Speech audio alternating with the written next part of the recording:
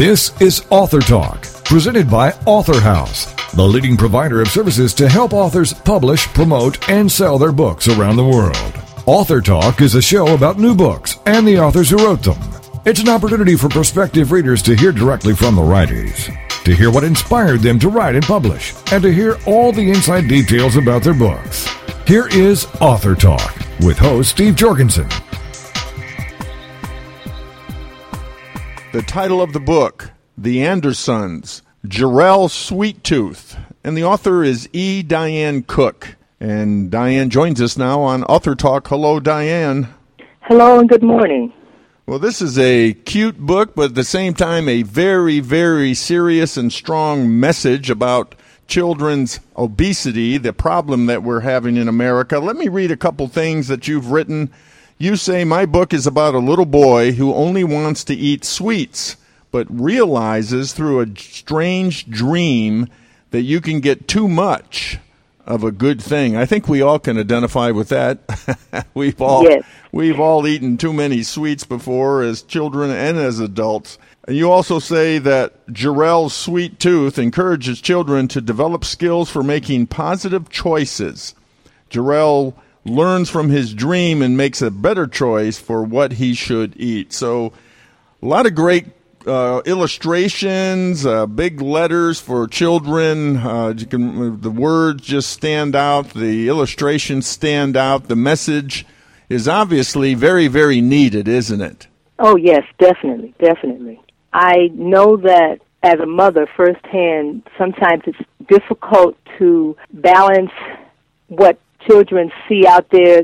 You know how they say all that glitters is not gold? They see a lot of good, sweet-looking items, candies and cakes and so forth. And when you try to give them something that has a little bit of balance, it is a challenge. So I've had that same challenge myself.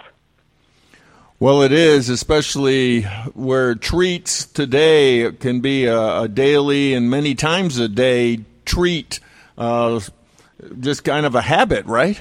Oh, yes, definitely. I myself have a rather large sweet tooth, which I have to control on a daily basis. So how did you come up with this family? Tell us about the Andersons. The Andersons is actually contrived from my mother's maiden name. Her maiden name was Anderson, S-O-N, and I just decided to put a different spin on it and make it Andersons, the son being energy, life force, that kind of scenario. This family was one that I created some years ago. I'm a visual artist, and I did cartooning, I do painting, that kind of thing. And I created this family as just another way of artistic expression. It was featured in one of our community newspapers for a few segments, and then at some point the paper no longer existed, but I didn't get rid of the family. I kind of kept them, tucked them away, and I revived them. As an artist, we never throw anything away. So that's basically where the family came from. You must have done the illustrations. Yes, I did. I created it, and it's loosely based on my family. I'm a member of a family with 6 children, and we don't have the same makeup as the family does. The family has a set of twins. My brother is the only son among 5 sisters. We did have several family pets, dogs, cats. I brought every stray home I could find, but they gave me the core and the nucleus how to build on the family. So a lot of the names that are in the book, actually all of the names that are in the book, come from my family, my nieces, my nephews, my son, that kind of thing. But it was a real joy to incorporate family in the creation of this because I do believe in family as well. Well, tell us about Jarrell. Jarrell is one of the twins. He has a twin sister, Keturah. He's 8 years old. He's very adventurous, but he also has this sweet tooth. And as the book goes, he constantly wanted his mom to give him cakes and cupcakes and pie and ice cream and cookies, as opposed to eating, the healthy vegetables and fruits that we normally need. And at one point, he decides to become very defiant and tell Mom that he doesn't want to eat and he refused to eat. And then that's when the story takes off But he's a very adventurous little boy. He's a good little boy, but he thinks he has a mind of his own. And then eventually he does get a chance to use his cognitive thinking and realize what's important for you. Well, the message is very clear. It's very direct. It's simple for children. What would be the age group? I would believe somewhere between 4 and 7. I started reading it to my niece when she was roughly 3 going on 4, and whenever she'd come over, she'd always want to read it. And I also taught her the song, and she really took to the song. What I've also done was set it up so that the older children can read it to the younger children. A lot of the schools that I've gone to, they have 3rd and 4th graders reading to the 1st and 2nd graders, and they've been doing that. But I also encourage women who are expecting to read it to their unborn children while we're in their stomach, which is what I did with my son. He actually became a very good reader and an avid reader. Maybe not because of that, but I'm sure it had a lot to do with it. So it's pretty much for all ages, but for the learning purposes, I would say between 4 to 7. And you've brought up the song. The title of the song is Veggies and Fruits. Yes. What I wanted to do was to find a learning tool, and music is a very good learning tool. As well as being a visual artist, I'm also a singer. So part of my plan was to incorporate the things that I'm passionate about, which would be art, music, and then working with young people. And so I came up with the idea for the song. I developed the words. I did a little research to find out which foods had which vitamins. So in the song, I use what I call like the ABCs of vitamins. And I talk about which foods have vitamin A, vitamin B, and vitamin C. So that's sort of like the hook of the catchy lyrics, but also helping with the learning tool so that they understand that there's a message as well as a melody. Well, we're going to play a little of that right now to give everybody a feel for this cute little song with a great big message. Good. Thank you. Apples, bananas, oranges, and peaches, strawberries, grapes, all are delicious. Carrots and peas, more salad, please. Veggies and fruits keep me strong and happy. Vitamin B, carrots and peas, tomatoes and spinach and bananas, good for me. Apples, bananas, oranges, and peaches, strawberries, grapes, all are delicious. Carrots and peas, more salad, please. Veggies and fruits keep me strong and happy.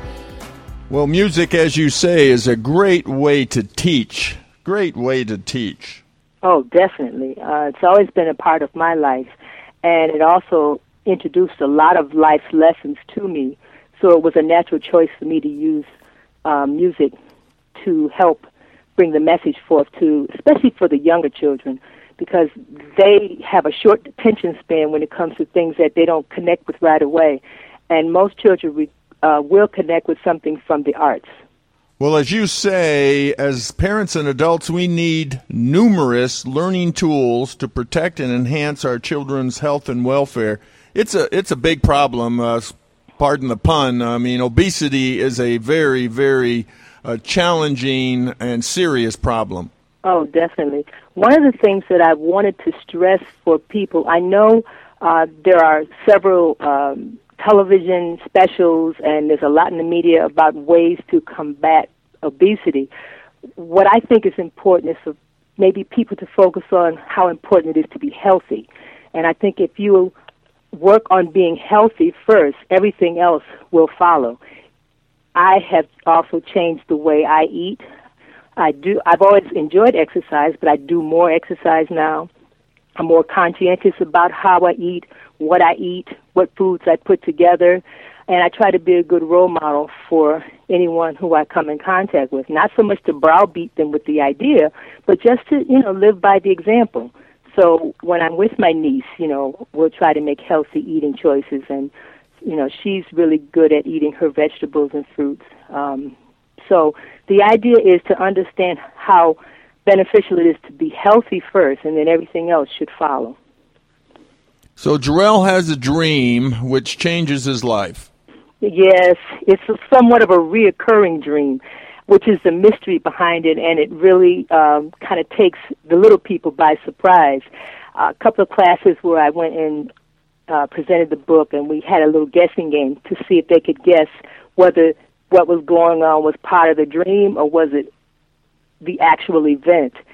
He gets a chance to have what he thinks he wants, and sometimes you have to be careful what you wish for because you just might get it. So he does have a chance to have all the sweets that he's ever wanted in front of him, and over a period of time, he realizes maybe not such a good idea all at once. So that's kind of where the mystery comes in the book, and at some point he realizes that he needs to kind of balance what he's doing a little better, and maybe Mom did know what she was talking about.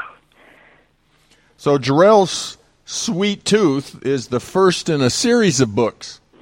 Yes. Once I started writing, I've always enjoyed writing, but never actually thought about being an author till recently, till my friend made the suggestion.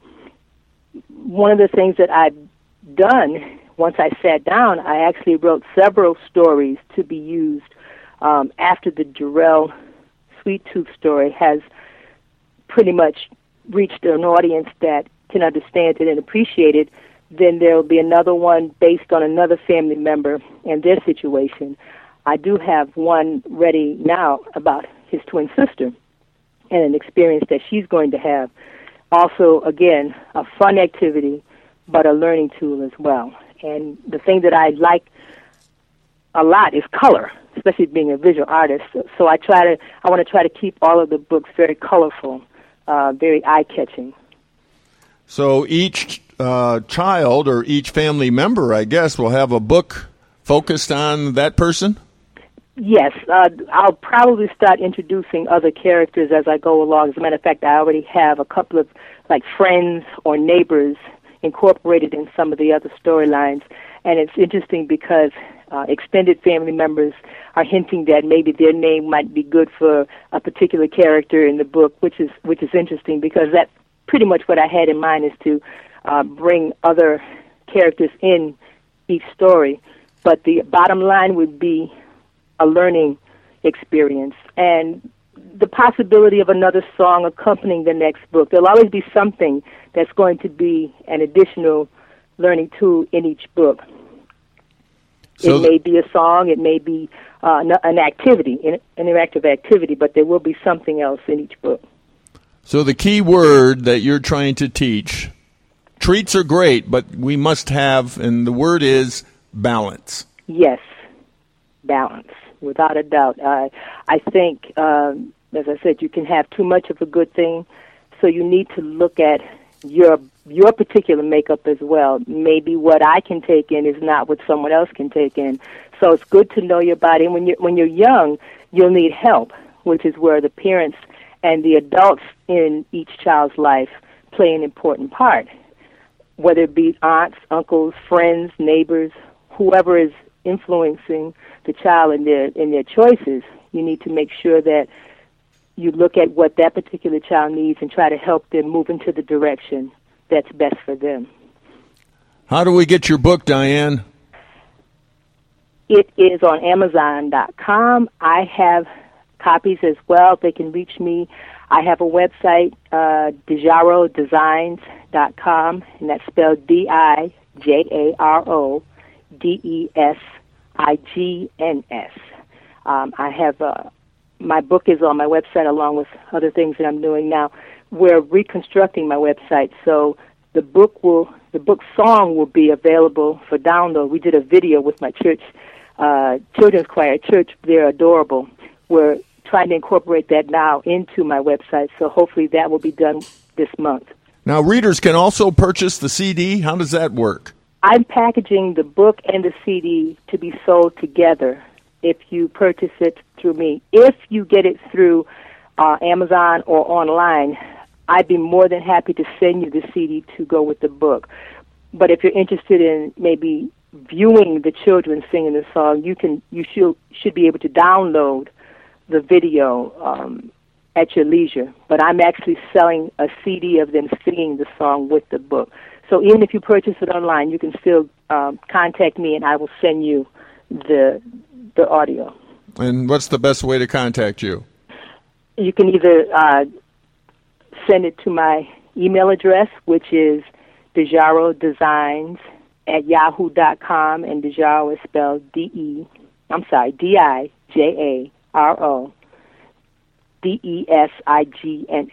Dijaro Designs. The name Dijaro is actually a combination of family member names, Diane, Javon, and my daughter, Rhonda. Well, so good to have you with us, Diane, on Author Talk. Thanks for joining us.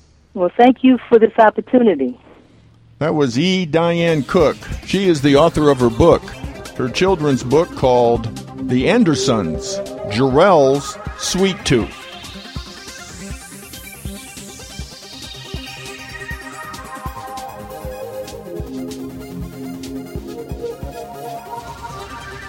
You're listening to Author Talk. We'll be back right after these messages. Hey, you living the dream like Nina and Cindy? Sweet dreams are made of the ends. Were you shocked by the Chuck E. Cheese calamities, diaper dilemmas, and major mom minivan mishaps? Then get ready to share it with Living the Dream Moms with Nina Fry and Cindy Schmitzer, Thursday mornings at 10, 9 a.m. Central on TogiNet. And as Nina and Cindy say, if you're thinking it, we're saying it. It's your chance to discuss, share, and learn from two moms who have been there, done that, and yes, they have the t-shirts. And they're for sale at LTDCHIX.com. Living the Dream Moms is all about all things moms have to deal with daily. Nina and Cindy are two ordinary frazzled moms who admit when they need help and do their best to research and discuss topics that are not always talked about. Living the Dream Moms are just two real women who are discussing the trials and tribulations and triumphs of everyday mom lives. You are not alone. It's Living the Dream Moms with Nina Fry and Cindy Schmitzer. Thursday mornings at 10 Eastern, 9 a.m. Central on TogiNet.com. What's your story? Are you living it? Well, you could be. It's What's Your Story with Hillary Bilbrey. Friday mornings at 10 Eastern, 9 a.m. Central on TogiNet.com. Her passion is helping others discover, create, and live their personal brands. Yep, you heard me. You have a brand. No different than Coke, Pepsi, or Nike. You are a walking, talking, living, breathing brand. You're not a logo. You're not a tagline. The choices you make become the path you take. This is your brand. Now, live your story. Your brand is not just what you say it is. It's also what others say it is. So what are you communicating? And how can you create an authentic brand? We'll take on these challenges with What's Your Story? Every week, Hillary will feature teens, moms, and organizations that are learning and living their story. Now, her passion is to help others discover, create, and live their personal brands. To find out more, go to inspiredbyfamily.com. It's What's Your Story with Hillary Bilbrey. Friday mornings at 10 Eastern, 9 a.m. Central on TogiNet.com.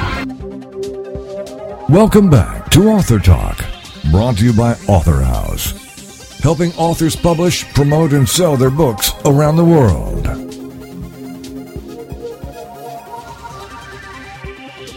The title of the book, My Vladislaus Dracula, and the author is Teresa Jones, and Teresa joins us now on Author Talk. Hello, Teresa. How are you? Well, when I think about Dracula, I'm sorry, I kind of, there's a chill that goes up my spine. Well, that's what most people think. Exactly. But according to your book, and you are a first-hand researcher, much, much different. And so that's what we're going to talk about, the real Dracula, right? Right. The 15th century Romanian prince, yes. Why did you write this book? What motivated you to want to know so much, something that, information that nobody probably knows about Dracula? That's correct. But when you asked me about motivation, I really didn't need any because I have researched so many things and about his real life that it was so much more interesting than any book or any movie could have come up with. I mean, this man was completely amazing. From his imprisonments as a child and then as an adult, and people forging documents to arrest him, to the Pope actually giving money to have people help him in crusades, and people in Europe celebrating his name. I mean, this man was unbelievable, the amount of things that he had gone through to save his country. And the story actually took on its own self when I read so many documents. So I hope, when you say motivation, I didn't really need any, because my Imagine took off from everything that this man had done. And so I hope it gives, readers, something that they have never heard of before, which I know that more than likely they will enjoy. Well, this is fiction based on fact. Yes. I want to just read something that you've written and introducing your book. You say Amelia Justine Carey. Now she's the main character, Amelia Justine Carey. Is that right? Yes. And she's yes. There are reasons why I chose names, and a lot of my friends will see that. But Justine was a popular name also in Europe, and so I chose those certain names in the book to represent, of course, the time of the century of Europe. And Amelia Justine Carey was, she was one of the strongest well, she wasn't strong at first, because as you first get to know her, you think she's timid, you think she's, shy, but as you read throughout the book, you see why she changes, and you get to understand her more, and her relation to the other characters becomes more apparent as you go throughout the book. And so how she, I had to find a character who was going to be misunderstood as much as Vlad was throughout his life. And so when I started her character, I tried to figure out what could one person's job occupation be who liked to watch Dracula movies, or was interested in Dracula, and how could she be misunderstood? So I portrayed her as first starting out as a phlebotomist, obviously someone who withdraws people's blood for lab tests. So what could be more misunderstood than that? Like in Dracula. And you were so curious that you even went to Romania. Yes, I went. I had to. It was more of something inside me that said, "Oh my gosh, how is it that people don't know the real story of this man? I mean, do they really believe all this internet crap, that they see? Do they say that he's a blood drinker?" There was a poem by Michael Boheme. He was a mine singer. He traveled to different places, and he was fed by the stories that he gave. So if he gave really good stories, he would get to stay in these places, these luxurious palaces, for days. So the better off his stories were, the better off that he would be fed and be taken care of. So what did he do? Obviously, he had to, get some, good ideas flowing. So he used Vlad Dracula because of all the stories that were made up about him. He just took them and ran with them. And so when he wrote this poem, and it says specifically in this poem, because I have translated it, and it does not say anything about Vlad drinking blood. It said they used to dip their bread in the blood, or their hands. You see, the way you can translate it, when you translate stuff, it could mean 50,000 things to 50,000 people. And so, but what the main translation meant was that they dipped their hands in the blood of their enemies so that they could cleanse them of all, of everything that they had done wrong, and that they could, be in peace. And so it was a power kind of a play. And so he never dipped the bread in the blood and slurped it down. And that was never stated in any document that I have ever read or ever seen over in Romania. Even that poem that they supposedly got this information from. And the poem, like I said that they dipped their hands in the blood. Now, how they got that he, started drinking blood from the vat is where the story goes into the vampire aspect. And so that is where I went into the other direction and said, See, this is the truth. This is not the made up, and this is how they got everything screwed up. And those things were mostly written anyways by the German merchants who hated Vlad because Vlad wanted to have them treat his people fair. Now, Hungary was very hungry. Sorry, that was not meant to be like that, but Hungary was in need of money because of King Matthias and what had happened, and that's another story. But because the merchants would always come into Wallachia and take a lot of Wallachia's merchandise and then not give them a fair market value. Well, Vlad saw that, and so he said, when you come to my country, you will be fair. Well, what happened with that is after he started, going through his borders and making sure that all these people were being fair, they weren't getting a lot of money. And so they needed to start cheating people and doing a lot of other things. And Vlad saw that. And so one of the main concerns of why he hit Brasov so hard was because the fact that, he cheated the customers and he cheated his customers, and they were also harboring Vlad's enemies and portraying them as princes of Wallachia when he was already prince. And so, it's kind of mocking him. They also, when they harbored his enemies, they would say, this is going to be the new prince and you better watch out. And so he's like, no, I'll take care of that right now. The main reason that he did go after the Brasov was because of the merchants and the harboring of his enemies. Now, whoever got in the way, got in the way. It wasn't like he went there to kill everybody. He went there to have a point. And even the King of Hungary had wrote a letter to Brasov stating that you better not be cheating him anymore because he will retaliate and come after you. Now, even if their own king told them, you better stop what you're doing, he's going to come after you. Well, if they ignored him, then they were on their own. And even the king said, you're on your own. And so when Vlad came and, destroyed, their merchandise, he had a right to do it. But he had no time to sit out front and set out a nice table and chairs and have a meal. If he was on a mission, there was no way he could also impale 30,000 people. When it was told over there, it was only 400, a maximum of 40 to 400. It kind of varies because you have no idea how many. So there couldn't have been 30,000. So he did kill his enemies that way?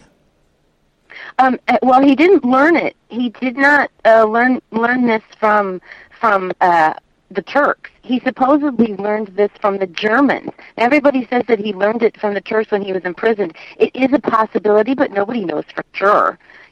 But what the German merchants used to do with people who stole from them, this is ironic too. The German merchants impaled the people who stole from them, and they would set them outside their gates. So this is what Vlad did. He said, you impale your people this way for stealing. I'm going to do the same thing. I'm going to show you respect. I know. Show respect by impaling your people from stealing from mine. You see. So that's why he was a great protector of his people. That's why he was called a hero among his people. Oh, yes. That's why he was a hero, because his own merchants loved him, and because of the fact that he had so many battles against the Turks to get them out of his country. Now, what the Turks did, what the Sultan did, was he wanted 500 boys taken from all villages in Wallachia to be given to the Sultan. That was the Sultan wanted as a tribute to not go to war with Wallachia, not to come through them. Vlad was the only one who stood up and said, no, you will not take my people, and I will not give you any more money. We need this as a city to continue to prosper. And so, when he said that, and this was about the same time as the Pope had, sent out word, we need, more people to come to the aid and to help us in protecting our country from Turkish invasion, from this Ottoman Empire spreading. Because this was after the fall of Constantinople, where nobody thought that this city was going to fall. But of course, the Sultan made it fall. And so everybody was kind of scared and timid of the Sultan for doing that. Well, here Vlad Dracula years later, this was years later, because fall of Constantinople was like in May of 1453. Well, Vlad didn't take the reins of a second reign until, 56. And so in 56, when he took over, he had so much to do in his country that, there were hardly any laws because princes would come and go. And so with that, he knew that the boyars of the country were only in it for themselves, and the boyars meaning the landowners who had all the money. There were so many things going on with this man in 6 years that it was phenomenal. I mean, he had the Ottoman Empire coming after him that wanted 500 boys every year from different villages, and that would take from his army and just make the armies of the Ottoman Empire bigger. Sure. And then they also wanted money. And so, then he had the German merchants, to deal with, stealing from his merchants, and obviously that was not making his country any fuller, so he had to deal with that. Then he had his own country running rampant with beggars and thieves, and of course there are many, atrocities that he was said to have committed with those things by burning all the sick and the poor. Well, we happen to know for a fact that the plague was running, through Europe all over the place. And if he saw that, the only way to get rid of the plague, you have to burn the body. Right. And so, you know what I mean? I know that sounds like, oh my gosh, she's No, horrible. that was the way they did it back then, right? So his enemies created this bloodthirsty vampire image. Well, they didn't do the vampire image. That was Bram Stoker. Because Bram Stoker is the one who came along and used only tidbits of information of Vlad's life to suggest he was a vampire. Like I said, that Michael Boheen poem, that nowhere states that he was a blood drinker. It said he dipped his hands in it. Not any piece of bread and slurped it out, nothing like that. And so when people made up stories about these, some of these historical documents they're using aren't historical. They're made up. They were made up by the German merchants, like the Rothel letters. If you ever heard of the Rothel letters, they were 3 letters supposedly written by Vlad Dracula that were that condemned him to the atrocities and the crimes that he was said to have committed. But he did not write them. They were forged. They were not proven to be forged. They were proved to be forged by a German monk from the church in Brasov. And so what the problem with that is that many people, if you read over so many internet interviews and you read in every single book, at some particular point they say these documents were mainly spread to tarnish Vlad Dracula's reputation. And then you have a paragraph later, they're using it as historical evidence. And I'm like, what? You just told us in a paragraph ago that they were used as, propaganda. How can you use anything that's, like propaganda to use as a historical evidence? I mean, I just don't understand how they could do that, especially the Rothel letters that were proved to be forgeries from a German monk, in the Brasov church. And then some of these people still use those documents to condemn Vlad to these atrocities. And so it's phenomenal that you even get on the internet and they say, at some point in time that, at some point in their in their documents, they say, these documents were written to degrade him and put him in jail. And then you're using them. Well, why are you using them? I really believe that if he would have had a fair trial now, he would have been a free man. I mean, there would be no way that they could have used any of this information because the Rothel letters were proved to be forgeries. All of these atrocities that he committed were validated by the time of by the century. I mean, even the Spanish Inquisition was going on. And, oh my gosh, if you've ever heard anything about that, there was nothing compared to what he did. Teresa, Mm-hmm. You just want to make sure everyone understands that this is not an encyclopedia. This is an actual fictional novel.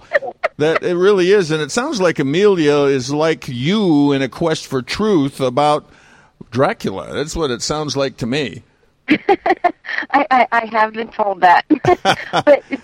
but you have to get into your books. Right. If you do not put yourself there, it's not readable. Nobody wants to read something, he went here, she went there, No. they did this. You have to get some emotion going into there. And so what I did was I tried to put myself there. What would she do? How would she react? How would he react? Who's talking in the situation? And so, I did try to bring a little bit more of life into it, as in, if you were right there, and that's what you wanted to do. And there's a lot of information about why the book is purple. Well, not a lot, but I mean, it's a couple of places you'll have a little bit of hints throughout the book, and how he got the star on his famous hat, the famous portrait. Even Right. the famous portrait of him has a story behind it. I mean, every little step that you go throughout his life, from his death even, the mysteries of how he actually died.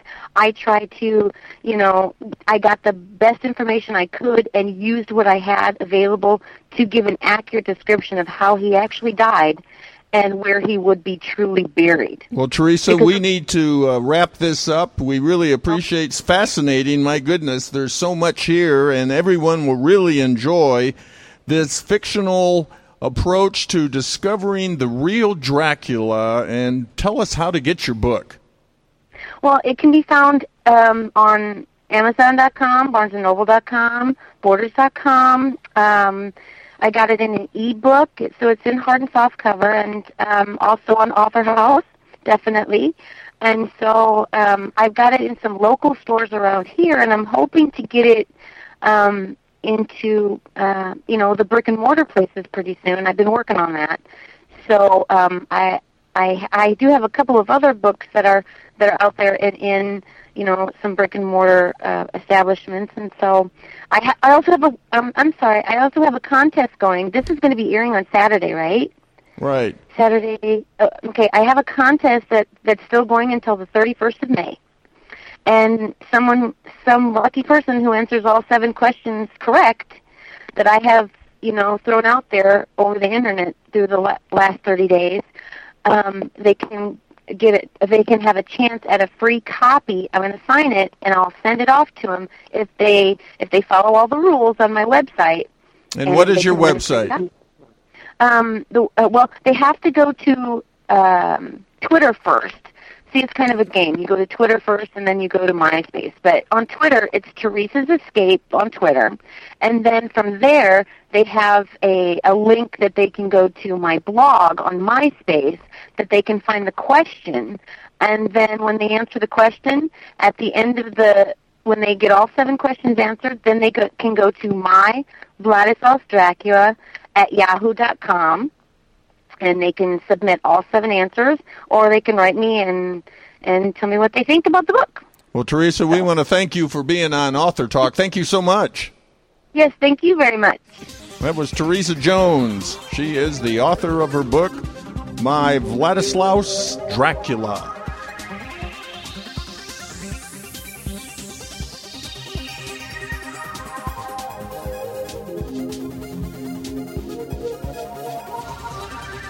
You're listening to Author Talk. We'll be back right after these messages. People think I've made it. I'm popular. I seem happy all the time. I have great clothes and I'm involved in everything. But I have questions, doubts, and fears, just like every other teenager. That's why I'm glad for Teen Talk Radio, where it's all about choices. Join us for Teen Talk Radio with Nicole Odell, Thursday nights at 10, 9 Central on TogiNet.com. The choices we have to make that can alter the course of our lives. Life is too much pressure if we try to go it alone. I tune in to Teen Talk Radio with Nicole Odell every week to get reminded that I'm not alone. Nicole Odell is an expert on what happens in the lives of teenagers. Join her as she deals with topics like peer pressure, purity, drugs, alcohol, and many other things that might come up along the way. She writes books and speaks to people all over the place, but she says her favorite moments are when she can pull up a chair and chat with teens about what's important to us. For more information on Nicole and her books, go to NicoleOdell.com. Then join us for Teen Talk Radio with Nicole Odell, Thursday nights at 10, 9 Central on TogiNet.com. Teen Talk Radio, where it's all about choices. The American Rock and Roll Countdown with Alex Prime. So where were you in the 1970s? Well, this Saturday morning, we're going to flash back to the 70s as we count down the classic hits with the American Rock and Roll Countdown. You'll hear news and information and stories about the artist and what was going on during the specific week that we highlight. So be sure to join us at 9 o'clock Eastern Standard Time this Saturday on TogiNet for the American Rock and Roll Countdown. The American Rock and Roll Countdown on TogiNet. Welcome back to Author Talk, brought to you by Author House, helping authors publish, promote, and sell their books around the world. The title of the book, White House Interpreter, The Art of Interpretation, and the author is Harry Obst, and Harry joins us now on Author Talk. Hello, Harry. Hi, good morning, Steve. Good to have you with us. My goodness, what a career in interpretation, working with 7 presidents, working with the U.S. Department of State. You have done it all. Now, why write the book? Well, Steve, nobody in the United States has ever written a book that explains the art of interpretation to the general reader. I wanted to fill that gap. Most Americans know what architects, lawyers, engineers, and physicians do, but interpreting remains a mystery to them. My second motivation was to add another historical perspective, an interpreter's perspective, to what is known about the 5 presidents I worked for most often, and those are Johnson, Nixon, Ford, Carter, and Reagan, all coming up in my book. Well, when we talk about interpretation, being an interpreter, kind of give us paint a picture for us of how that would work in a room. What would be going on in a conversation between 2 heads of state who don't speak the same language? What would be the process? Well, the regular process, sometimes there are exceptions because one interpreter is sick or some other problem, 2 parallel meetings, so you have to split the interpreter. So normal process is that you have 2 interpreters with the 2 leaders. One who travels with the leader to the other country, and one from the home country who works for the leader of his country. So in my case, I always worked for the President of the United States. But if there was a one-on-one with a German chancellor or an Austrian chancellor, whatever, then they would usually bring their own interpreter along. And there are some good reasons for that. One is that even the best interpreters at the master level occasionally will make a mistake. And the 2 interpreters monitor each other and can help each other out. The other reason is that at the highest level, any subject under the sun can come up, and you can't be ready for all of them. So the interpreter gets to read the same briefing books that the president got for that meeting. And that has suggested subjects by the White House staff, by the Secretary of State, Secretary of Defense, and so on. And he will refer to them or not, but most often he will. And the interpreter has read that book, so he is prepared. This is more than obviously just translating words to words. That's what makes this an art, because you have all kinds of body language and inflections and everything else that goes into the interpretation, right? Yeah, moreover, you have to have the cultural knowledge of the country. The Germans don't know anything about American football, basically. And we know very little about soccer, which is their number 1 sport over there. So politicians and others very often throw sports expressions into the conversation. The European interpreter may not know what it means when the American president says, well, on that issue, I think it's time to punt. The other interpreter just has a blank stare, but the American interpreter would know what that means. And conversely, the German chancellor might say, well, I don't know, if we really should tackle this, we are now in the 89th minute of the game. And the European interpreter would know a soccer game lasts 90 minutes.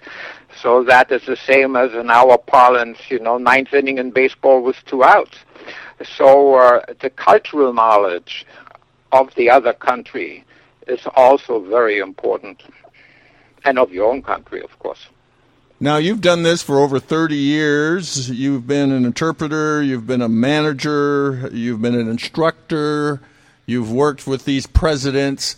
Let's talk about some of the unique situations, some of the ones that you highlighted in the book. Just give us some examples of some just unique situations that you were confronted with, perhaps with one of the presidents. Well, the problem you have is very rarely with the presidents. The only president we all had problems with was Nixon, who was suspicious of everybody, who looked down his nose at interpreters and many others. The problem is always with their advisors and mid-level people that have a say in the matter. So for instance, when I went with President Ford to Salzburg, Austria, to meet with President Sadat of Egypt and with the Austrian Chancellor, we had, first of all, we had an incident at the airport.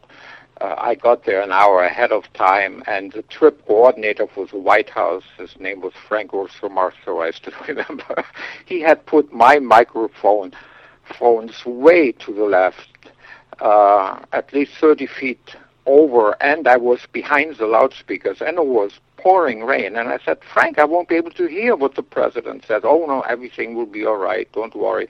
I said, look, we have an hour. Let's rectify the situation. No, we have it set up like this on purpose, and you just do the best you can from your position.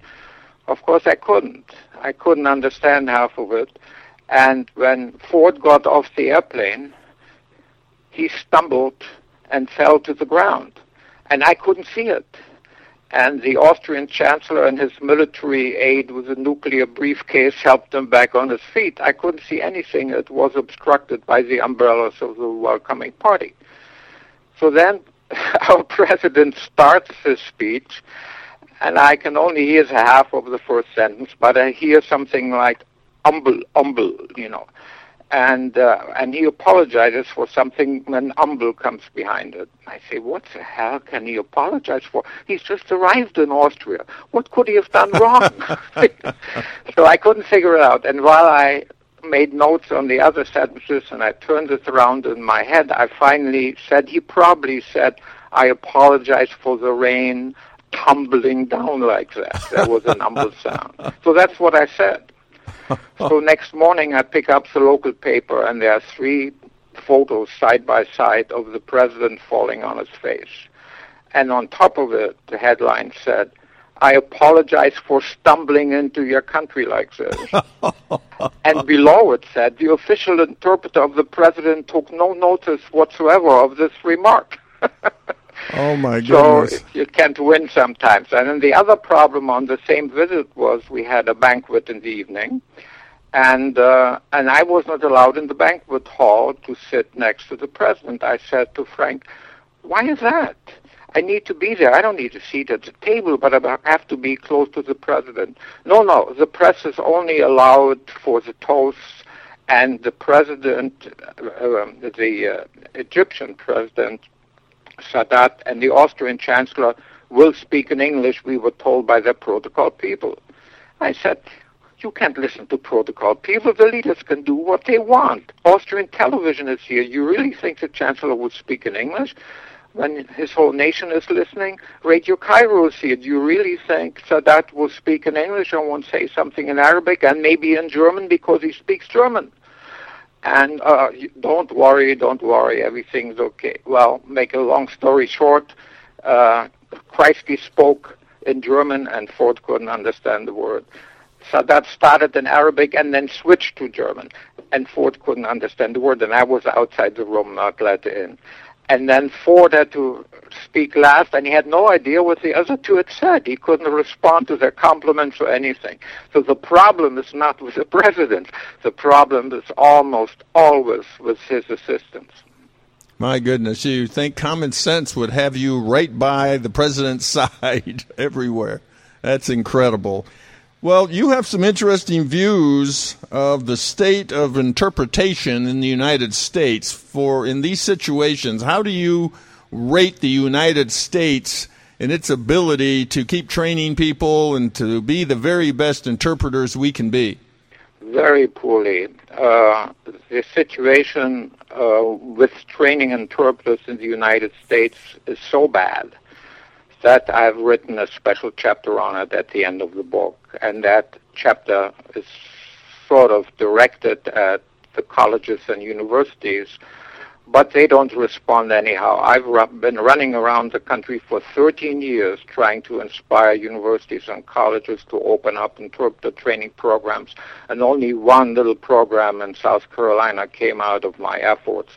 So I'm addressing in particular the business community and other people that rely on interpreters a lot, like judges in court and so on, companies that export. You know, the Europeans know how to export, the Japanese know how to export, and it all starts with the language. Knowing the language when you go into that country, if not, take reliable interpreters and translators along. We don't do that. It's costing us hundreds of billions in lost export earnings. And it also does other damage. For instance, if we go into a war like Iraq and Afghanistan, and the platoon leaders and officers and so on, nobody understands the language. If you don't have reliable interpreters with you, you will take extra casualties and you will inflict thousands more casualties on the civilian population. We learned this a little late in Iraq, and then the Defense Department finally opened up the training program in California and sent more interpreters out there. But the lack of good interpreters in the United States does a lot of damage to many sectors of our society. Why do you think there's such a wall? Why is this being? It's not being blocked, is it? Or I mean, it wouldn't seem like this would just be good business and good government. It is blocked in academia by the fact that academia trains umpteen thousands of theoretical linguists each year. They have positions for them, they have the money to train them, but then when they are finished training them, there's no need for them in society except for maybe 20% of them. So the theoretical linguists that can't get any jobs, they then try to make an academic career as administrators, and they wind up quite often as the heads of the language departments at universities and colleges, having not the foggiest notion what interpreting and translating is about, but knowing everything about grammar and syntax and the little games that you can play with language and with words. And they are the ones that are the biggest obstacle. The second obstacle is that this country started out in the first 100 years of its existence without trained interpreters and translators. Those weren't the kind of people that came over with the pioneers. And you just had to find somebody who knew the Indian language or who knew French or who knew Spanish, and they functioned as interpreters. So our tradition is, for many, many decades, to work with untrained interpreters, and that tradition hasn't been broken to a large extent to this day. You were there with Reagan and Gorbachev. Give us some insights into that great meeting. Well, actually, I was by then the director of the Office of Language Services. I was organizing the language support. I was not interpreting. But this particular meeting, there's a series of meetings that started in November 1985 in Geneva, Switzerland, completely changed the map of the world and brought an end to the Cold War. And the interpreters that were usually in the one-on-ones, as we call them, when Gorbachev and Reagan were alone. For our side, Dmitry Zaretsnak, whom I helped to train myself when he was a rookie, And for the Soviet side, it was still the Soviet side in the beginning, not the Russian side. Pavel Palaschenko, who was Gorbachev's interpreter, they had a very tough chore ahead of them. And there was so much writing on every sentence, on every body language gesture and whatnot. They really had to be at the top of their professional knowledge and performance. And that's why I'm starting my introduction with those two interpreters and their role in performing during these very important meetings between Reagan and Gorbachev. I myself didn't interpret because I don't speak Russian anymore, though I did at one time, way back when, because I was stuck in communist East Germany. I had to take 6 hours of Russian every week at school. But not good enough for interpreting. Well, fascinating book, great insights, great inside stories. You were interpreter for Richard Nixon, Gerald Ford, Jimmy Carter, Ronald Reagan, Lyndon Johnson, and you even spent some time with Clinton and George Bush Sr. So just a fantastic book. I would encourage everyone to obviously get a copy of this because it's nothing like it in the whole world. Wouldn't you agree? Well, nothing like it has been printed so far, so in that regard it is unique. And as I said, I wanted to combine two things in this book, bring a new historical perspective on 5 of those presidents as they are seen from the interpreter's, with the interpreter's eyes, from inside the Oval Office and outside, and interweave that and those anecdotes and stories with enough other stuff that the general reader at the end of the book will know what interpretation is all about, and the users of interpreters who cannot really often tell the difference in this country between reliable interpreting and bad interpreting, of which there is too much. They will know when they've read this book whether they had a good interpreter or a bad one. Harry, do you have a website? Yes. What is that? It's RYOB, R-Y-O-B, at erols.com, E-R-O-L-S.com. And how do we get your book, Harry? Well, the book has just come out a month ago. It's not yet in the bookstores, but it can be bought on the Internet. There are several sellers, even in England already, I saw. Let me name just 3 of them. authorhouse.com plus bookstore, authorhouse.com plus bookstore, Amazon.com, and BarnesandNoble.com. They all sell the book in a hardcover version, in paperback, and even as an e-book for all reading tablets like Kindle, Nook, and so on. Well, thank you, Harry. Thank you so much for being on Author Talk. Well, thank you for having me. I appreciated the opportunity. That was Harry Obst. He is the author of his book, White House Interpreter, The Art of Interpretation.